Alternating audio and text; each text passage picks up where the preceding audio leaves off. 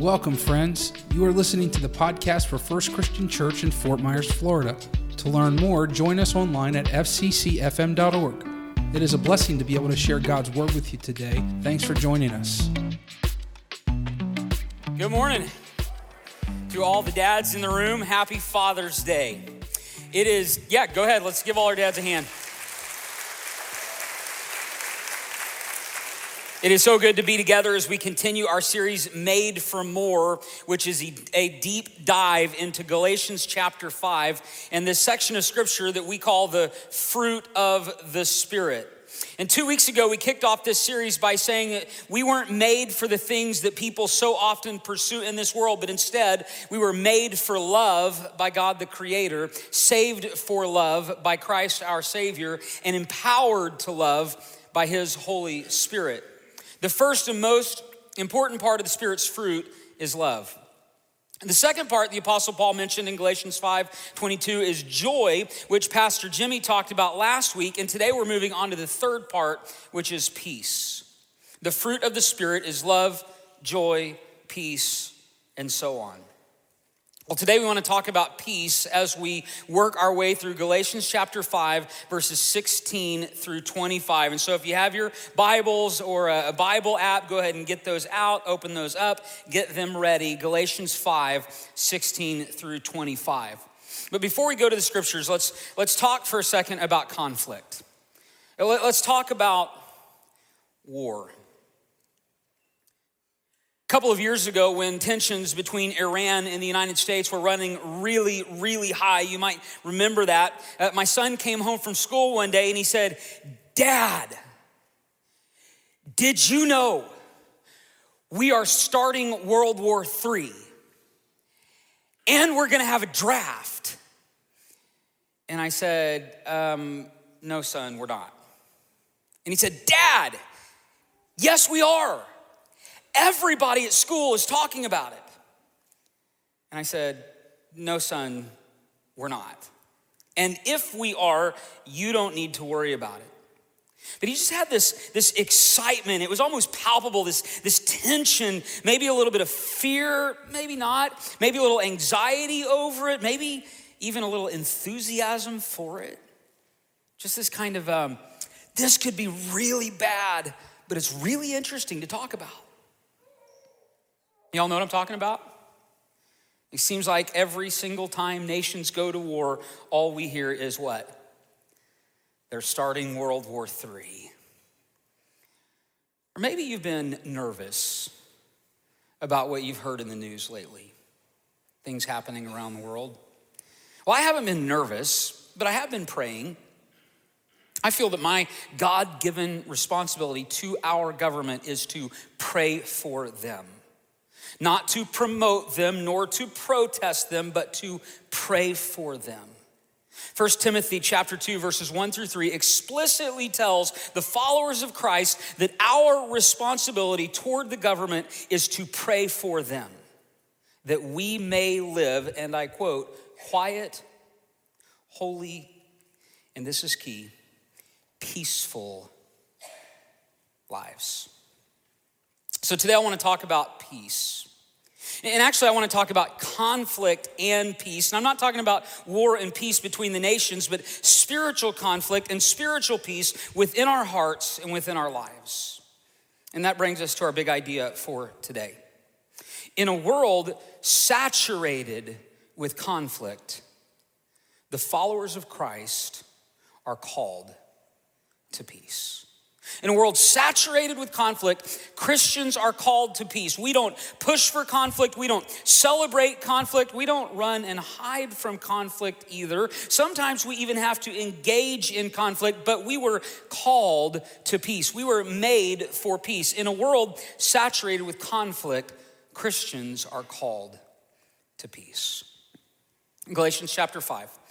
Verses 16 through 25, in a letter written by the Apostle Paul addressing a church in conflict, says this.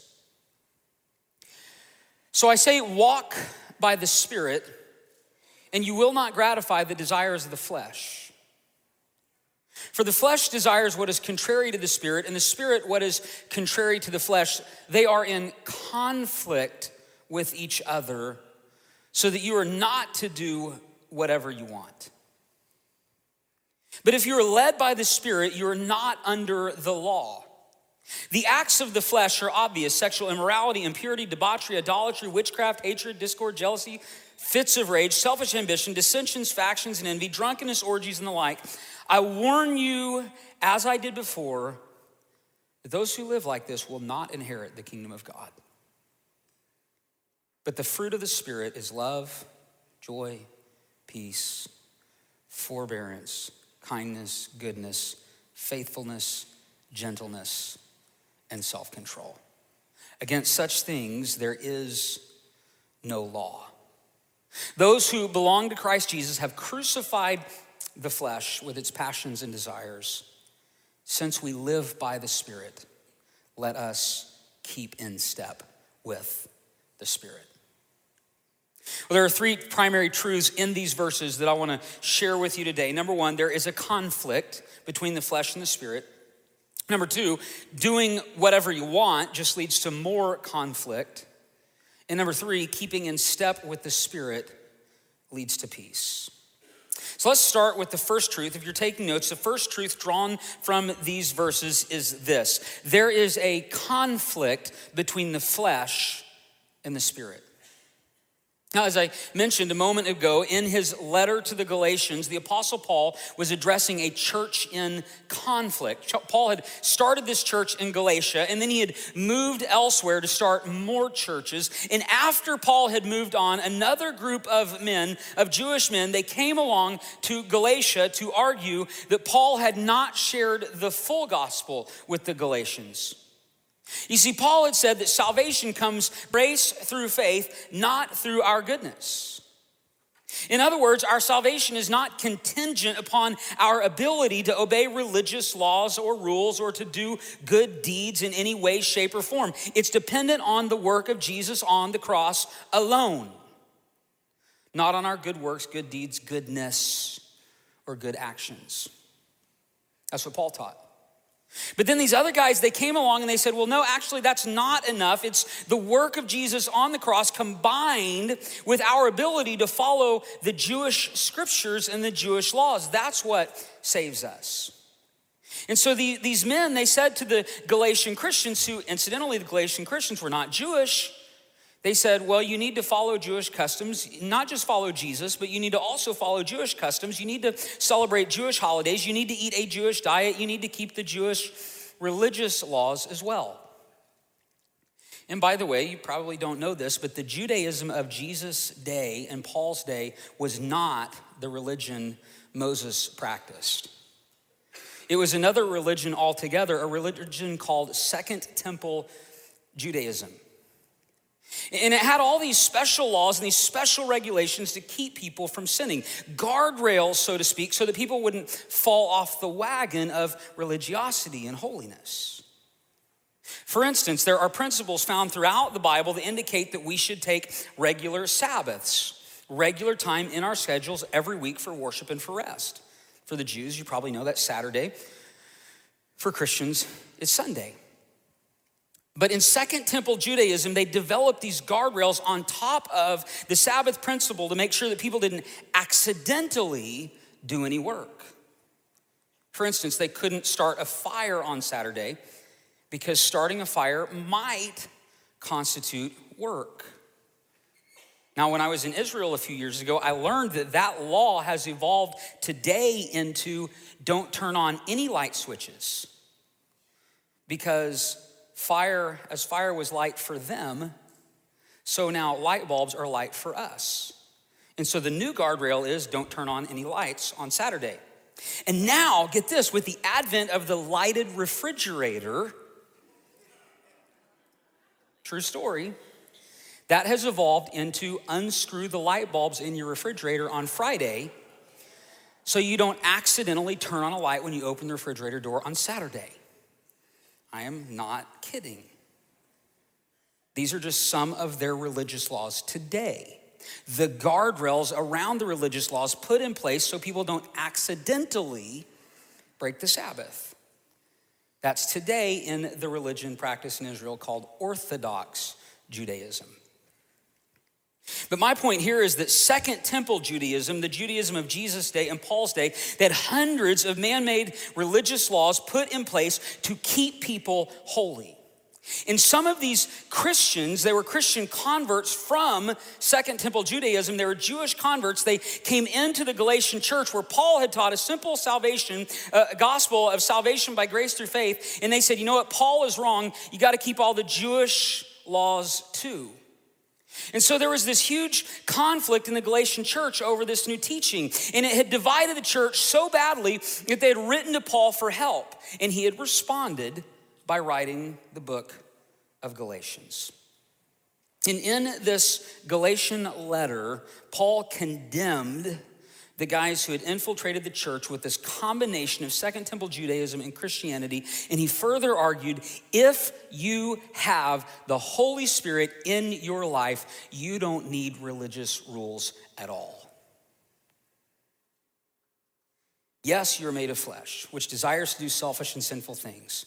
But as Christians, you are filled with the Holy Spirit who empowers you to overcome those things. When you have the Holy Spirit, you are free from religious laws.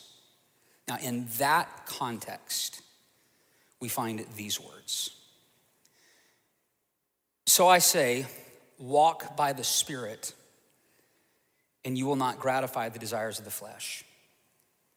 For the flesh desires what is contrary to the Spirit, and the Spirit what is contrary to the flesh. They are in conflict with each other, so that you are not to do whatever you want. But if you are led by the Spirit, you are not under the law. Now, for our purposes today, we just need to acknowledge from these verses the conflict between the flesh and the Spirit, between the desires of our flesh and the work of God's Spirit within us. And the word conflict in verse 17, it means adversity, adversary, opposite, opposition, opponent. The actual Greek word is anti or anti. Our flesh is anti-Holy Spirit. The Holy Spirit is anti-flesh. They are in conflict with each other. And I think if we're all being honest, this is something we all struggle with, right? Like we want to get our bodies healthy because we know that's a good thing to do. But instead we eat cake and ice cream every chance we get. There's a conflict there. Want to stop smoking or drinking because it's a healthy thing to stop, but yet we run out to get a pack of smokes and a fifth of Jack. There's a conflict there. We want to stop spending money on frivolous things because it enslaves us to debt and keeps us from honoring God with our money, but we got a 40% off scratcher from Kohl's. And so we feel like Paul in Romans 7:15 when he wrote, I do not understand what I do. For what I want to do, I do not do, and what I hate, I do. Anybody relate with Paul? And what we do sometimes, oftentimes what we do is we surrender to the desires of our flesh. We just throw up our hands and we say, I'm tired of the conflict, so I'm just gonna give in to my flesh. But here's the problem with that decision. Doing whatever you want just leads to more conflict. More and more conflict. Tired of fighting my temptation to spend money, so I'm going to Kohl's, I'm gonna max out my credit card in that amazing sale they're having. I'm gonna do what I want. Tired of fighting my temptation to eat processed sugar, so I'm going to Dairy Queen, I'm gonna get the biggest banana split they got. I'm gonna do what I want.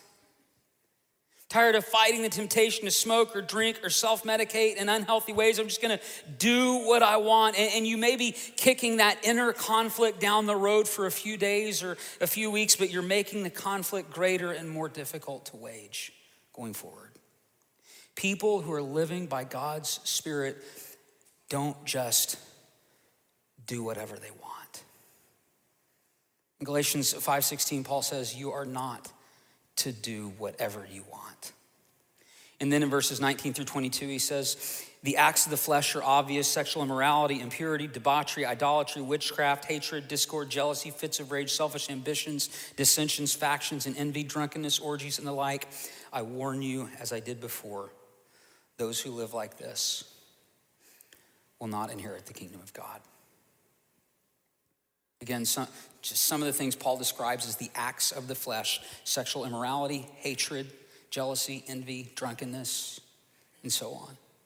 And when we surrender to these things today, it leads to more conflict down the road. I mean, for sure, it leads to spiritual conflict. That battle within us between the flesh and the spirit, the battle between what we want and what God wants. When we say, you know what, I'm gonna do what I want, not what God wants, that puts us at odds with God. Leads to relational conflict. The battle between what we want and what our loved ones want and need. When we live to satisfy ourselves, what we do is we break our relationships. We damage our loved ones. Even find ourselves at odds with them. Whenever we just do what we want, it leads to social conflict. We break away from our society when we operate with hatred, discord, jealousy, selfish ambitions, dissensions, factions, and envy. Sounds like our society just about right now, doesn't it? When we do what we want, it leads to a conflict even within our body. When I eat what I want, drink what I want, smoke what I want, consume what I want, it leads to a broken down body. Meanwhile, 1 Corinthians 6:20 says, honor God with your body. And finally, it leads to eternal conflict. In Galatians 5:21, Paul says, I warn you, as I did before, those who live like this, those who keep on living like this, will not inherit the kingdom of God. Just doing what you want leads to spiritual conflict, relational conflict, social conflict, poor health in our bodies, and condemnation for our souls. We don't want to live in conflict. We want to live at peace. So the question is, how do we live at peace? How do we live in peace? We live in peace by giving in. By giving in. Not to the desires of our flesh, but by giving in to the desires God put in us through his Holy Spirit. Historical teaching of Christianity is that when we turn away from our old ways and we put our trust in Jesus, when we publicly profess our faith in Jesus through baptism, calling on his name for salvation, we are forgiven of our sins and filled with the Holy Spirit. In Acts 2:38, the Apostle Peter said this, repent and be baptized, every one of you, in the name of Jesus Christ for the forgiveness of your sins, and you will receive the gift of the Holy Spirit. When we turn away from the ways of our world and turn toward God and we are baptized, we receive the Holy Spirit. And the Holy Spirit gives us the spiritual power to say no to the desires of the flesh and to live a completely different life, the kind of life we were truly made for. Remember, we were made for more.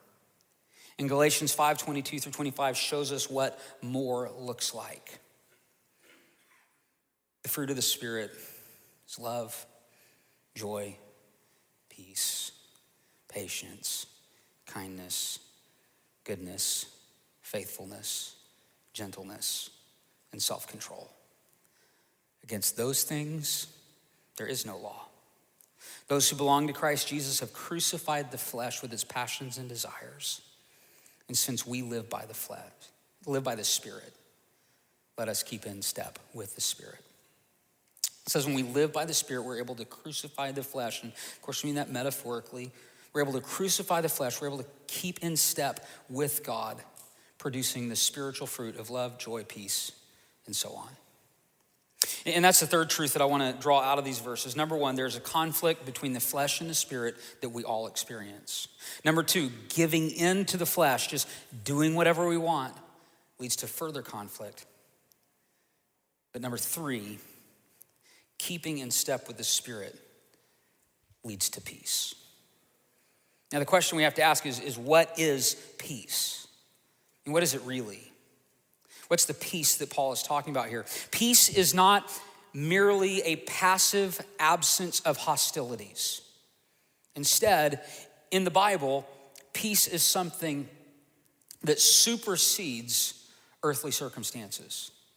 We can be surrounded by conflict in our world and in our workplaces. We can even experience some level of conflict in our homes, but still experience God's peace. Because peace, the kind of peace that Paul talks about here, the fruit of the Spirit kind of peace, is not an absence of hostilities. It is a confidence in God. A confidence that while we may be experiencing conflict, God promises to bring something good from it. We may be surrounded by conflict, but God can still do something incredible within it. And that doesn't mean that we should advocate for conflict or celebrate conflict or enjoy conflict. In fact, in Romans 12:18, the Apostle Paul said this. He says, as far as it depends on you, live at peace with everyone. So peace is a confidence in God's power and God's goodness and God's activity in the midst of our conflicts. And when we walk in step with the Spirit of God, we can experience that kind of peace. So I think the concluding question is, how do we walk in step with the Spirit of God? What does that look like? Finding God is the first step to peace. Acknowledging that you do not have the power on your own to find peace, this peace that surpasses all circumstances, all understanding, acknowledging that you do not have the power to find that on your own, that's the first step. So what do you do with that? Well, you seek God for it. Acts chapter 17, verses 26 and 27, it says this: from one man, God made all the nations that they should inhabit the whole earth, and he marked out their appointed times in history and the boundaries of the land. You say, why did God do this? God did this so they would seek him and perhaps reach out for him and find him, though he is not far from any one of us. God wants you to reach out for him. God wants you to find him. He is not far away. Maybe you need to pray every day, God, if you are out there, reveal yourself to me. Show yourself to me. Help me to have faith in you. Finding God, that is the first step to peace. Following God is the second step to peace. Now, once you find God, you have to start following him. I mean, it doesn't make any sense at all to say, well, I believe in God, but I'm still gonna do things my way. And yet that's what so many believers do, isn't it? God, I believe in you, but I'm gonna do dating and sexuality and marriage. I'm gonna do those things my way. I'm gonna raise my kids my way. I'm gonna manage my money my way. I'm gonna behave and talk my way. No, you gotta follow God's ways and God's values and God's principles and trust that God's ways are better, but you're never gonna know how much better they are until you trust God enough to follow through. And when you decide to follow God's ways, trusting that his ways are better, you'll be taking major steps toward experiencing God's peace. Experiencing God's peace in your relationships, in your finances, in your body, in every part of your life. Finding God is the first step to peace. Following God is the second step to peace. And praising God is the third step to peace. You know, sometimes you just need to take a time out from all the chaos around you to praise the Lord. I've heard it said like this before. When you're worried, start to worship. When you're worried, start to worship. When you realize that you're not living in peace, but anxiety and fear and worry, start praising God for all your blessings and watch the peace he brings. I wonder how many of you saw there was a social media meme that came out a while back.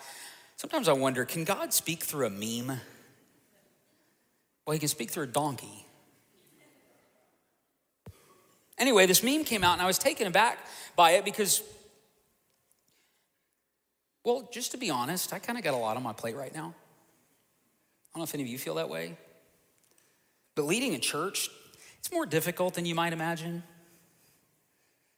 And taking one through a pastoral transition doesn't make it any easier.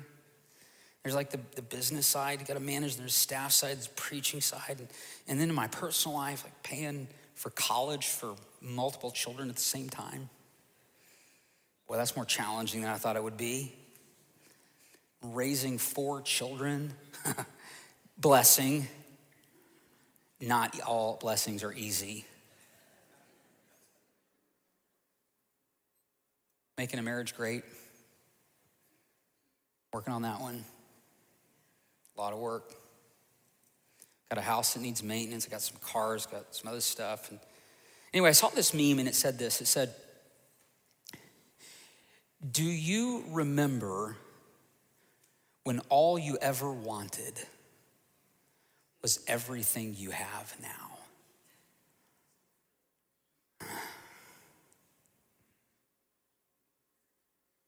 And I just had this moment when I saw that,